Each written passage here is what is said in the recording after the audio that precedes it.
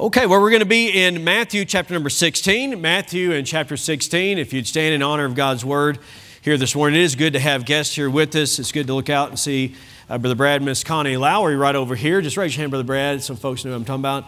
He serves as missionary in Croatia. And Miss Connie's dad, Brother John Aldridge, just went home to be with the Lord. Faithful servant of the Lord. Had the funeral service here on Friday. And a good number of folks here. A lot of preachers came because he's been a help to a lot of preachers. And so that was a real blessing. Good to see you all here this morning as well. Okay, so Matthew chapter number 16, and our text is going to begin in verse number 13. We've come through the first part of the chapter. Last Sunday, in case you were not here, we saw how that the Pharisees and the Sadducees, the leading religious group that was there in Jerusalem and throughout that region, they came to where Jesus was, and they were tempting him, trying to trip him up. They never were successful at that. You'd think they'd learn, but they didn't. They just kept trying to trip him up, and they said this to him, "Show us a sign and we'll believe." Well, they had no real reason or no real desire to want to believe. They were just trying to disprove him. A setup. And he said, "I'll give you one sign, the sign of Jonas, the prophet." And he's referring to how that Jonah was in the belly of the whale 3 days and 3 nights. So would the Son of Man, Jesus, so would he be in the grave for 3 days and 3 nights. And he says, he's basically saying, that'll be your sign. If I rise from the dead, believe what I said. Well, friend, listen, he rose from the dead. You better believe what he said. And that was the sign that he gave to them.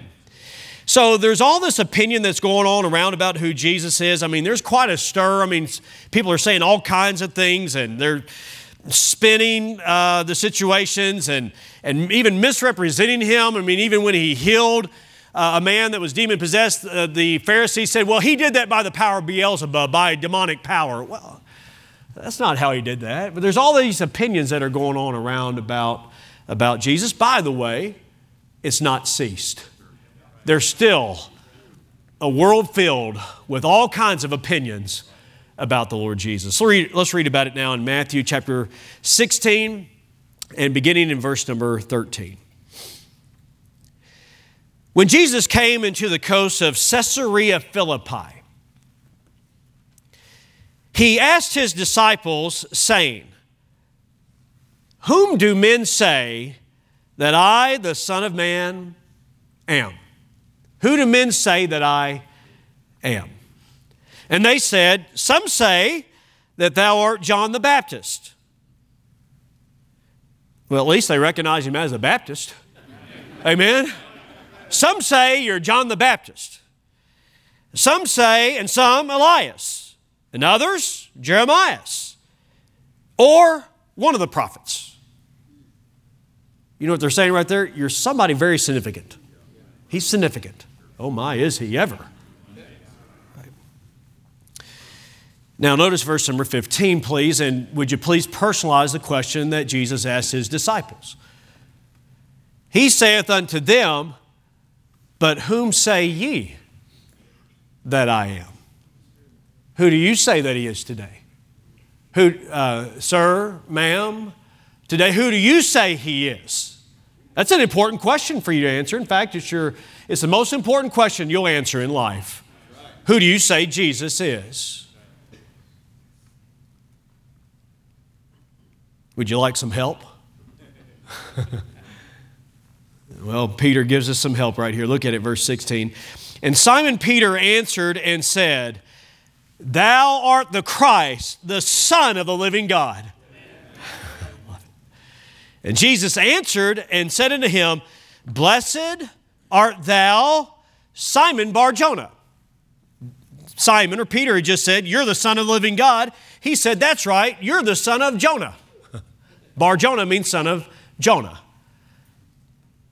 "Blessed art thou, Simon Bar-Jonah." Please notice this in verse 17. "For flesh and blood hath not revealed it unto thee." Flesh and blood, humanity. Humans they have not revealed this to you. You didn't come up with this on your own. But notice this, but my Father which is in heaven.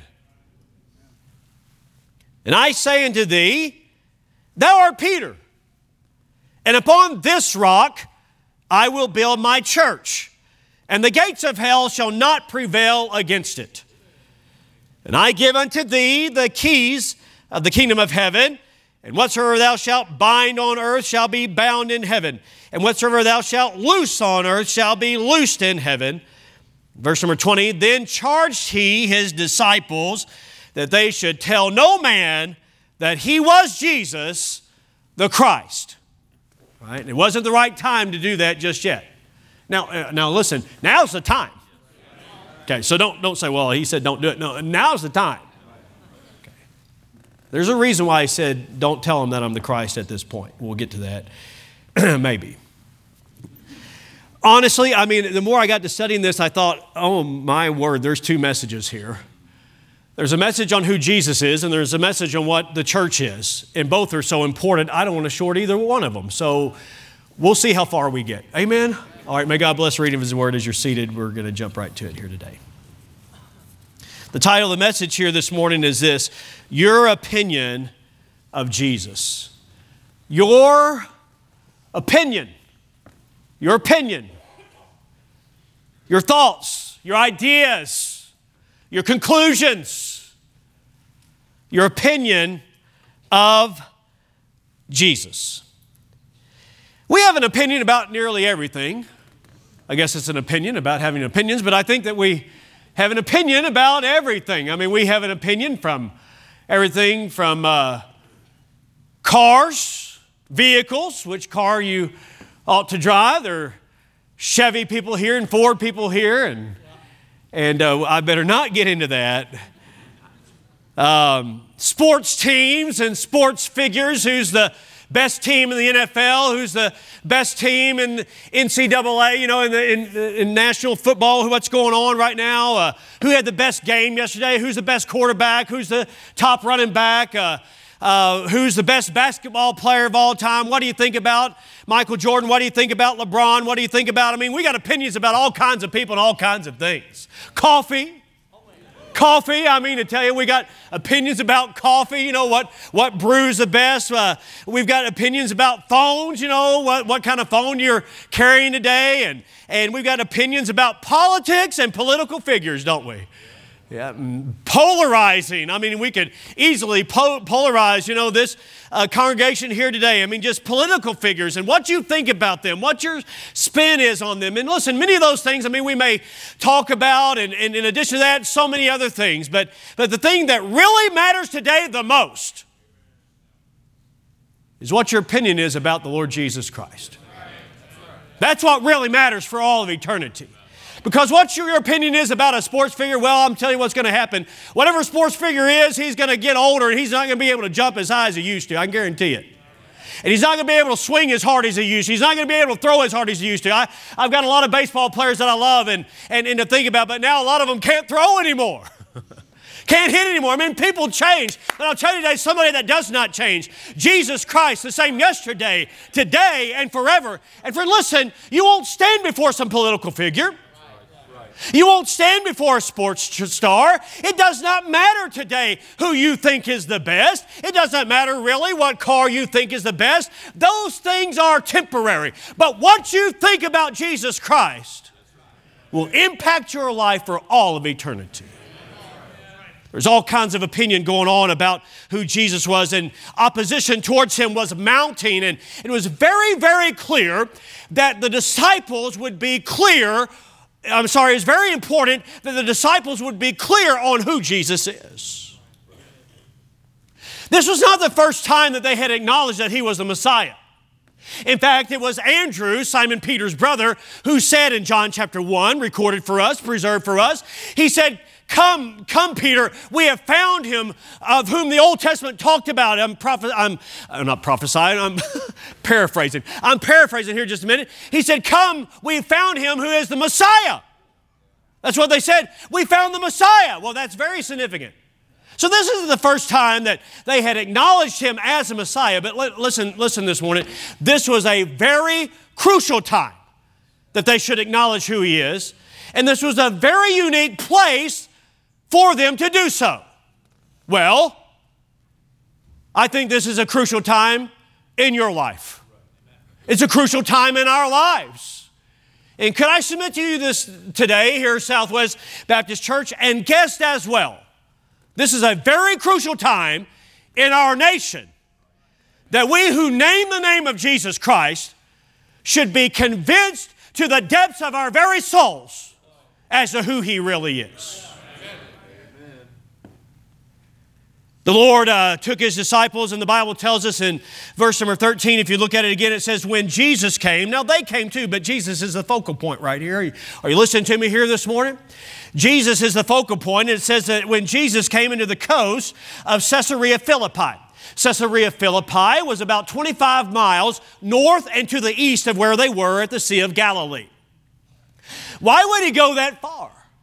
Why couldn't He just have this discussion right there on the Sea of Galilee? He had a lot of discussions with His disciples in a lot of different places. Why did He go into Gentile territory into Caesarea Philippi? There must be something significant about Caesarea Philippi. They followed the waters of the Jordan River upstream to the headwaters, what would be the headwaters of the Jordan River. There in the mountains in that area of Caesarea Philippi. There's another Caesarea that's on the coast of the Mediterranean Sea, and that's why this one's called Caesarea Philippi. It was given to Herod the Great from Caesar Augustus. Herod the Great, after he died, it went to his son Herod Philip, and so it was called Caesarea in honor of Caesar, and Philippi in honor of himself, Philip. That's what's going on. Now listen, this is a very secluded area. There's not people around. We've grown so used as we follow Jesus here through the book of Matthew to have people all around, but really, listen, this is just the disciples. This is just it. This is a secluded place. This is a quiet place. This is a time of reflection. And may I say to you today, I think it's important for every one of us to come to some of those points and times where it's just kind of a quiet place for you to stop and think. Church can be that way. Now, I hope it's not so quiet that you go to sleep. Amen, because we got some very important things to consider here today. But this is a quiet place. This is a moment of reflection. This is a time for you to think. This is a time for you to consider who He really is. They were in Caesarea Philippi. No crowds were around. It was a Roman city. It's known for this confession. Listen to it. Caesar is Lord. That's what it was known for. Caesar is Lord. Now, to say that anybody else is Lord in Caesarea Philippi was not a good idea. Could cost you your head. Could cost you your life. I mean, this was getting to be serious business under Rome. I mean, things are just ramping up here. Okay, another thing about Caesarea Philippi, I think that weighs into this that is very, very significant and helpful for us all to understand is that this was a very religiously diverse area. Caesarea Philippi. It's known in the past for Baal worship. That would be a false god of the Canaanites. It was known for Baal worship. It was also known as the birthplace of a Greek god, little g. False god. There's only one God. Okay? And we're getting to that. But it was the birthplace of a Greek god known as Pan or Pon, and so it's known as there. And so there's all kinds of temples and shrines that were around there. There was a temple that was built in the honor of Caesar Augustus himself. So this was a very pluralistic society, a very broad-minded society, a very broad-minded location where people were tolerant of all kinds of religious thought except for those that said they had the truth. They would say things maybe like this: there is no such thing as absolute truth. Is that an absolute truth? Okay, some of you got that. I'm going to have to move on. But in other words, this was a place where everybody had their own truth. Everybody had their own truth. I have my God, you've got your God. Hey, leave me alone about my God, leave me alone about my religion, leave me alone about my religious views. Everybody's got their own truth. Say, well, that is being repeated today in the United States of America. Everybody's got their own truth. Hey, as a citizen of the United States of America, I'm glad that everybody can believe what they want to believe. But as a Bible believer, as a Christian, I've got to be concerned about souls of men that are not believing what is true about Jesus. There's a distinction that is there. So they had this pluralism that was going on, this inclusivism that was going on, this religious diversity that was going on. And so in the midst of all that, Jesus took his disciples to Caesarea Philippi. We're about to have this week what we're calling the 1040 prayer conference. That would be the 10th parallel between the 40th parallel, and they're stretching across North Africa to Asia. Across, of course, the Middle East would be the least evangelized section of our world today, in which live predominantly Muslims and Buddhists and Hindus. And a lot of people would say, just leave them alone, let them have their own religion. But friend, listen, if we come to the conclusion, are you listening to me here this morning? If you and I come to the conclusion that Peter came to, then we cannot leave them alone. We can't. We cannot in good conscience. If what Peter said is true today, then we must be concerned about those that are in Buddhism. We must be concerned about those that are in Islam. We must be concerned about those that are in India, the over 1 billion people that worship over 300 million gods and goddesses. If what Peter says is true.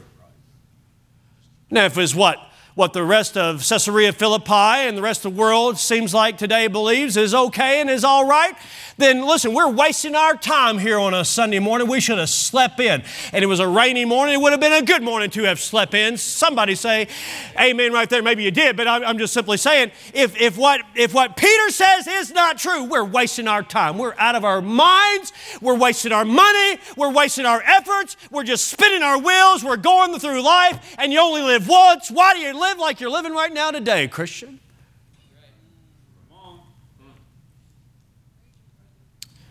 There's all these views about Jesus.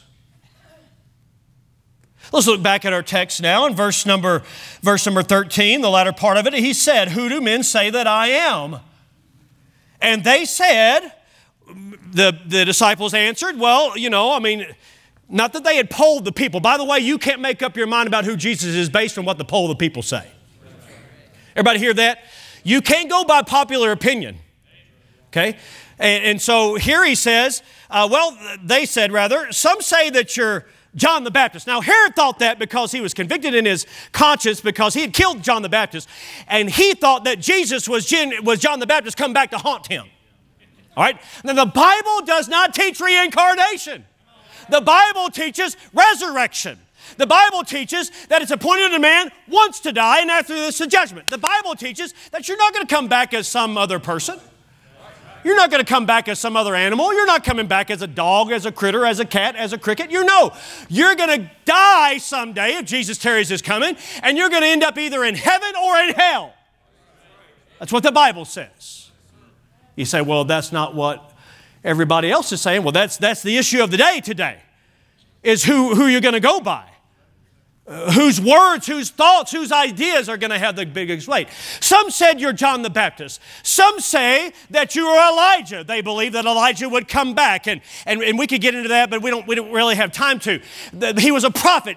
Elijah was one that there at the Baal worship, as the prophets of Baal were jumping around from the morning till day and lacerating themselves, cutting themselves, trying to get their false god Baal to cause fire to come down from heaven, and they did that from morning to night, and Elijah was the one that said, cry a little louder. Maybe he dozed off on the throne. Maybe he's gone on a little bit of a journey. Maybe he's on vacation. Maybe he stepped out and went to the restroom. Call a little louder. I'm telling you, that's what Elijah said to do. And Elijah prayed just a very short 60-something word prayer, and immediately fire fell from heaven and consumed the altar, by the way, that he had drenched with water. You ever try to light water?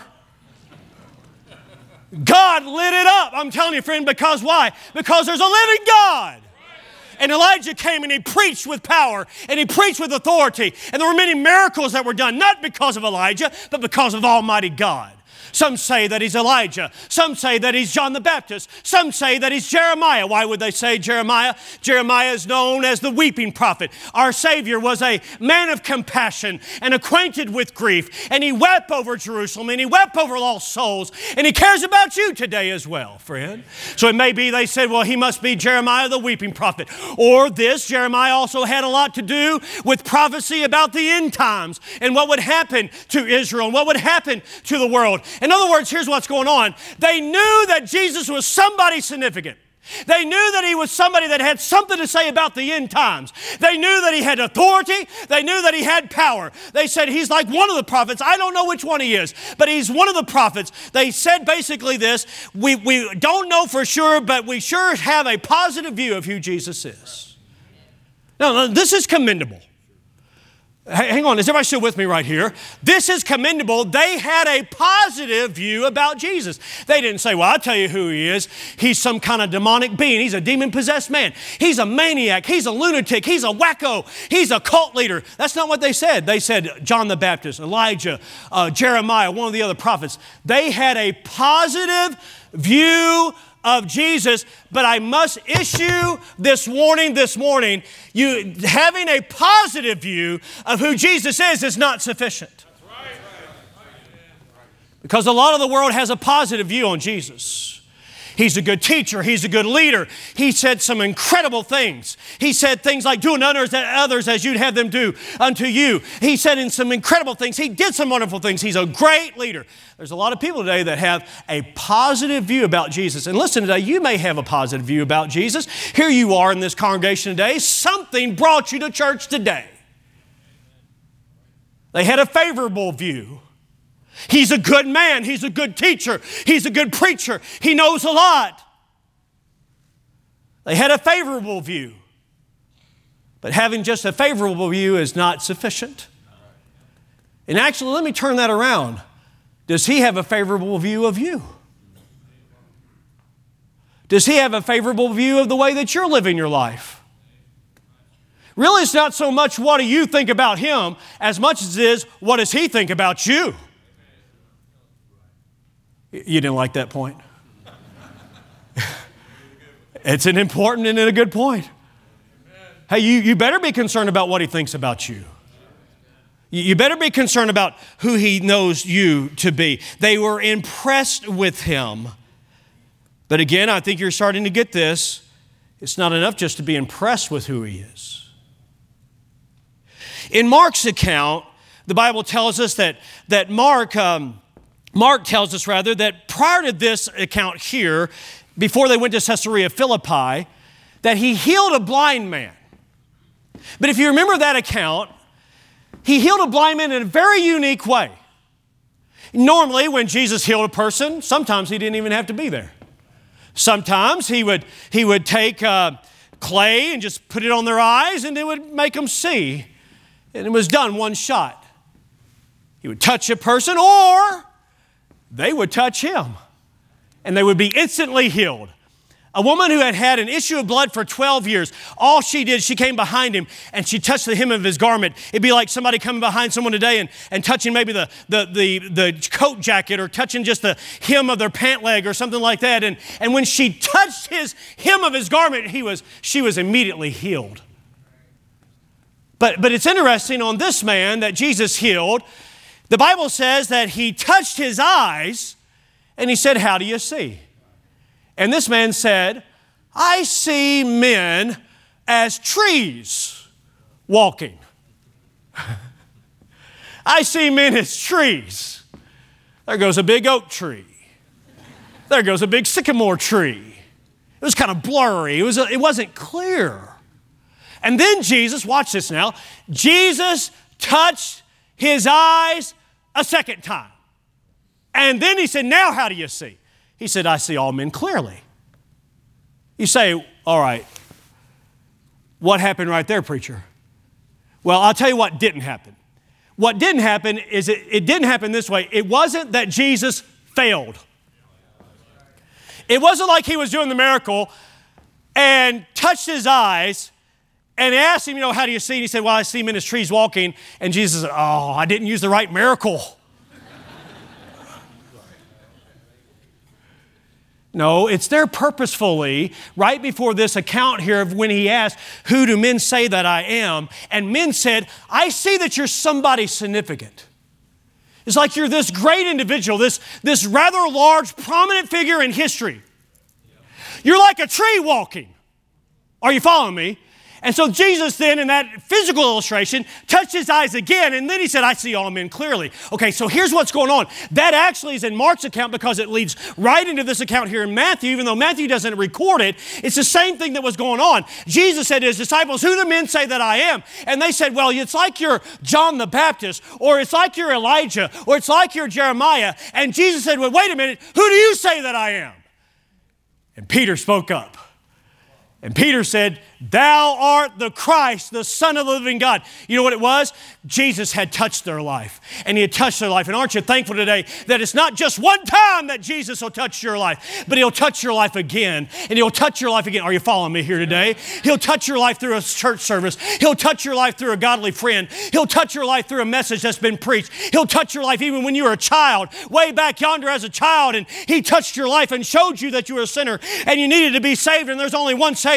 But thank God he didn't give up on you just one time, but he kept touching your life and touching your life and touching your life. And listen, it's a picture of how that God is patient with us to help us understand who he really is so that we'd understand who we are and our great need of him. Peter said, thou art the Christ, the Son of the living God. And he said that in a religiously pluralistic society, surrounded by all these shrines and temples. When I thought about that, I thought about traveling through Sri Lanka, and I thought about traveling through India, and I looked up on the mountainsides and I saw these shrines and I saw these temples and I saw these multiplicity of gods and goddesses that were there. If you've been in an Indian restaurant, then you know what I'm talking about. You see the pictures and you see all these gods, but right there nestled in Sri Lanka are people that have believed that Jesus is the Christ, the Son of the living God, and they've forsaken their idolatry and they've staked their whole eternity on whether or not Jesus is indeed the Christ. That's what we're here to consider today. You say, well, I'm not an idolater. I don't have a stone god back home. I don't have something made of wood that I bow down to. No, but listen, friend, you can be your own God. And you could say things like this, well, you know, I just think all this is kind of made up to make people behave. You know, like my mom and dad or my grandparents told me this because they wanted me to behave better. Or they're to control society. You could say things like that. You could say things like this. You know, this deal about the Bible and about Jesus, it's really not that big of a deal. It depends on who you ask. It depends on what's real. It depends on what's real for all of eternity. It really depends on this. Who really is Jesus? If he's a prophet and his bones lie in a grave or they're already decayed, you live any way you want to. If he's just like Buddha or Confucius or some other religious leader, eat, drink, be merry. Tomorrow we die. Live it up. If there's no God. Live it up if he's not really who he said he was.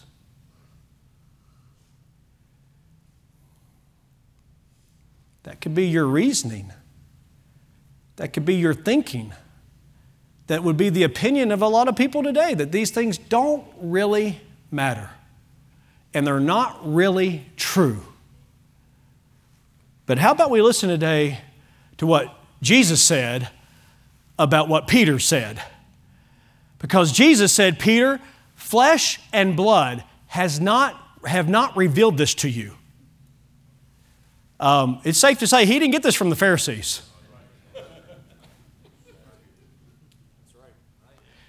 He didn't get this because Peter went to 4 years of Bible college and then went into seminary. Here's who Peter was, a common everyday man. A fisherman. That was his livelihood. He was not a learned man. He didn't get this because they kind of got between themselves as the disciples.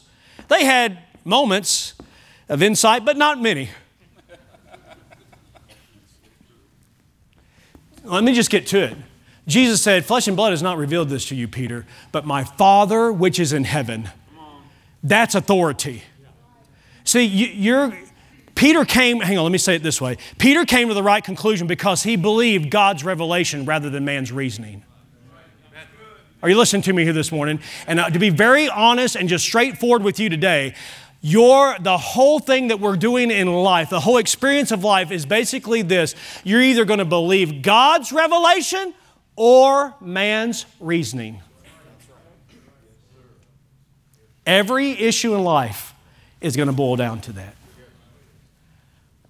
How did we get here? Well, I drove in a car and no, let's go further back. How did we get here? What are you talking about? Like the earth.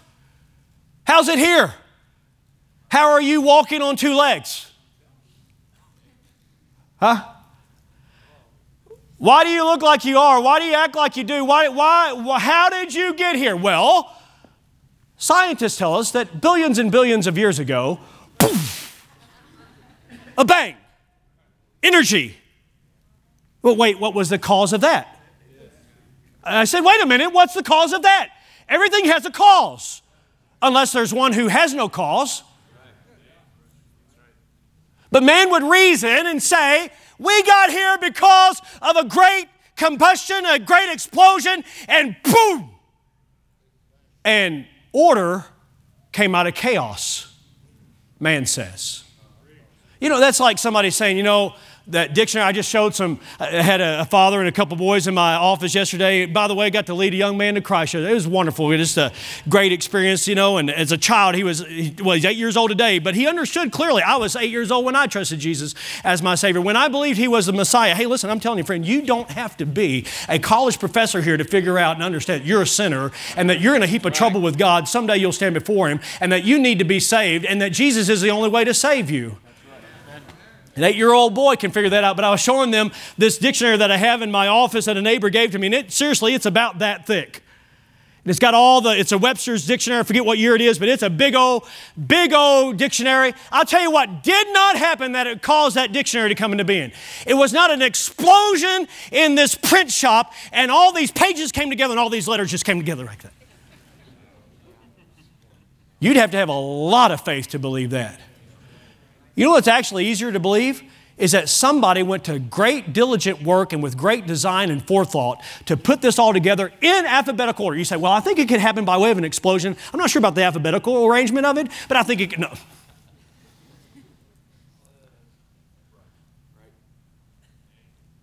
And yet man is saying, we're here by chance. We're here by the process of evolution. I tell you on the authority of the revealed Word of God today, you are not the process of evolution.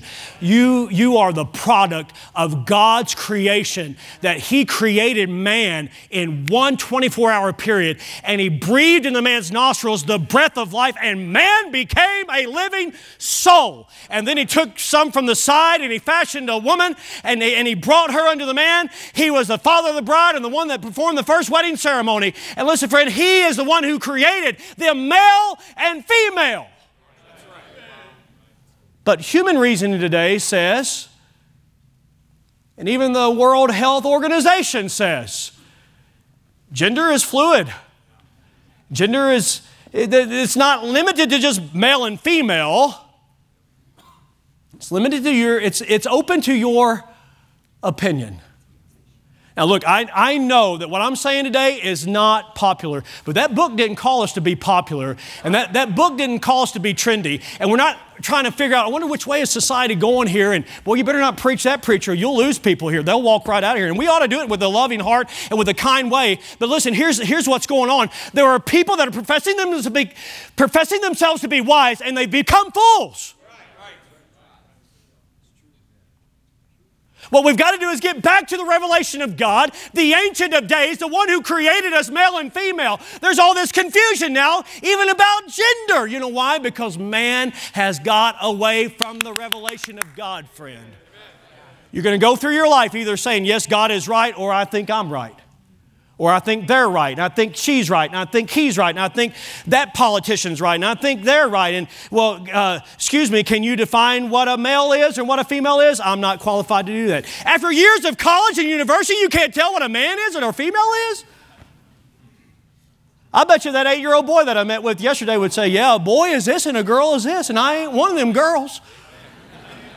Now, he may believe that right now they got cooties, and I'm not going to prove it otherwise, but at this point in time, let him think that as long as he can. Is this making sense? But the world is saying, well, marriage can be between whoever and whatever. But God says, no, it's between a man and a woman, one lifetime.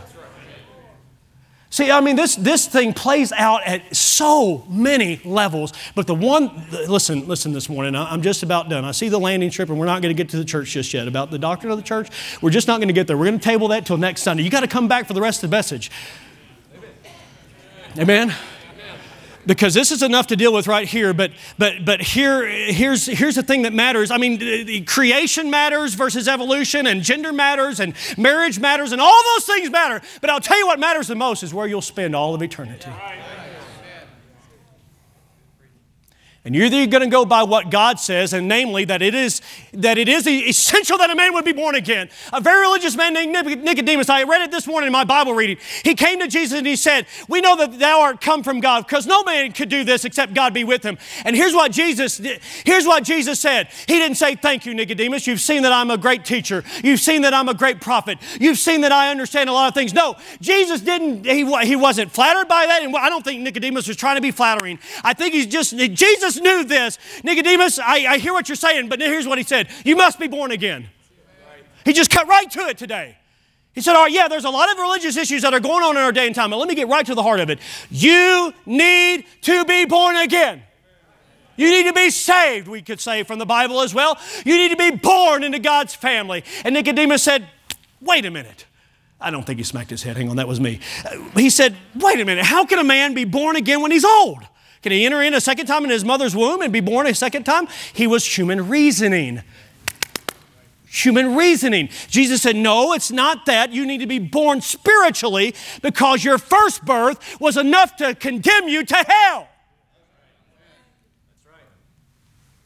You need a new birth where you receive my righteousness that qualifies you for heaven. You could try to sidestep all that today. You could try to get around it. You could say, well, but wait a minute. I'm not like those other people. I've been a member of a church. I've been baptized. I've been sprinkled. I've been poured upon. I've been through a catechism. I've been through this religious teaching. I've got degrees on my wall. Hey, listen, my friend, listen, none of those things matter. What really matters is, has Jesus saved your soul?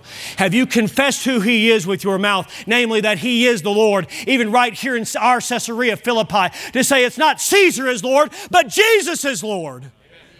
And I believe Him for who He is. And I thank Him for what He did, that He died on that old rugged cross for our sins, and that He was buried according to the Scriptures, and that He rose again. And somebody might say, yeah, but some say that He just kind of swooned. He just kind of passed out on the cross, and then they buried Him, and He woke up while He was in the grave. After He'd been pierced with a spear, and after He bled, and after He'd spent the whole night, I'm telling you, human reasoning doesn't make sense, but I'll tell you what makes sense, God. And God's Word. And God's Word says that He was buried and He did rise again. And it also says this, He'll save anybody who'll call on Him for salvation. But you might put up a front and say, well, He can't save me, preacher. You don't have any idea who I am or what I've done. He saved a man named Paul who killed a bunch of Christians. Have you killed or knocked off a few? Well, I don't think I've done that. Well, if He'll save him, He'll save you. Jesus has been known to save drunks and drug addicts and prostitutes and homosexuals and those that were unfaithful. And He's saved those who grew up in church that weren't bad like a lot of those people were in the eyes of society. But there's just as much of a sin nature in an 8-year-old boy as there is in an 80-year-old man that's about to die and go to hell this morning. I'm here to tell you, I'm trying to get it across this morning that listen, you can't go by your human reasoning. You got to go by the divine revelation of the Word of God. Flesh and blood will confuse you, but our Father which art in heaven will tell you the truth. I close with this. I've shared this illustration before, I've shared this testimony before, but it just really fits real well here, church, so if you'd allow for it. I try not to repeat myself, but 12 years of pastoring, you're bound to. I was flying back from Montreal, Quebec, Canada. And I was flying beside this lady and kind of struck up a conversation with her. And she learned that I was a preacher, and so then it was on. She said this, I don't think there's any such thing as sin. Well, if there's no such thing as sin, then we're not in any kind of trouble. It'd be nice to think, yeah, I stole that car, but that's not sin. You win some, you lose some. You try that with a car dealer. Yeah, you win some, you lose some. You lost. She said there's no such thing as sin. I said, ma'am, the shooting that just happened at their capital, a shooting that just happened and people were killed. I said, was that sin? She said, you know, that is sin.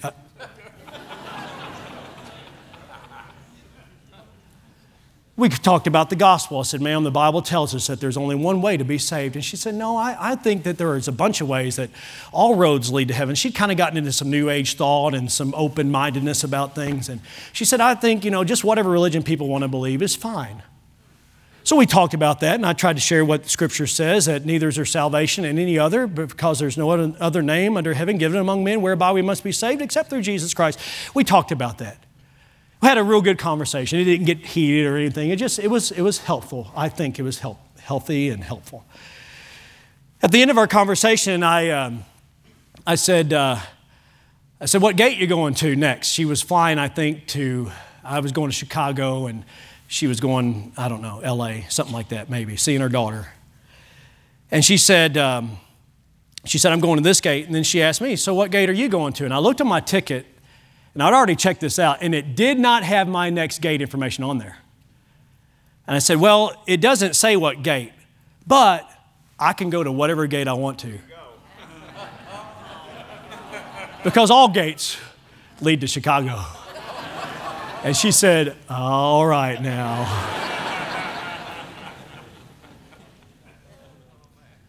Human reasoning falls apart. The revelation of God is rock solid in the shifting sands of man's opinion. By whose opinion are you going to live? What's going to shape your opinion about Jesus? The ideas of man or your own ideas, or the revelation of the eternal God that we received from the Father? Either your revelation or your reasoning. That's your choice. Let's stand together here today. We're going to have invitation, and what that means is simply this. We do this, it's not out of habit. It's purposeful, it's intentional, and it's basically saying this. John the Baptist, when he preached, had an invitation. Jesus, when he preached, had an invitation. Paul, when he preached, had an invitation. And what it is this. It's God inviting you to come and let somebody take the Bible that we've been talking about this morning and show you from God's Word that you can indeed know that your sins are forgiven and that you for sure have a home in heaven. This Word doesn't say, well, if you'll try real hard. No, it doesn't say, maybe you can know. It says you can know.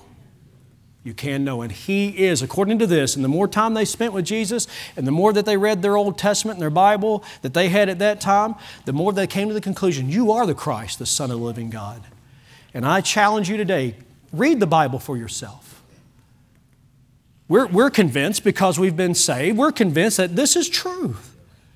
And Jesus is true. In fact, He is the way, the truth, and the life. No man cometh to the Father but by Him. And you're invited today to come. I'm going to lead us in a word of prayer. And if right now there's something burning in your heart, it's like God is speaking to you, this would be the day. This would be the time for you to respond and to come. You can just walk down any of these aisles from where you are. Come down here. There's men that have a Bible and ladies, and they take you to a quiet place where you could listen to what God says about what it means to be saved. Father, I pray for those that need salvation today, that you would help them in their opinion of Jesus Christ, that they would listen to the revelation that you've given us through your word, the Holy Bible. And that, God, they would trust you as their Savior. Now, I pray also, in addition to that, for believers today, that our lives, not just our salvation, but, God, that you'd help that our lives would be based on your eternal word. Though it is not popular today, and I believe we are at a crossroads, much like they were as they were about to go into times of suffering, and they even forgot in the dark what you told them in the light. So God, right now at this crucial crossroads of Caesarea Philippi, right here in Oklahoma City, would you help us to come to those firm conclusions about who you are? In Jesus' name, amen. Some are coming today for baptism, some for church membership. I urge you once again to come. If you are not saved today, come and let somebody show you how to be saved. Page 241 is Jesus Paid It All. Let's sing it together, and if God has spoke to your heart, please come on this very first verse.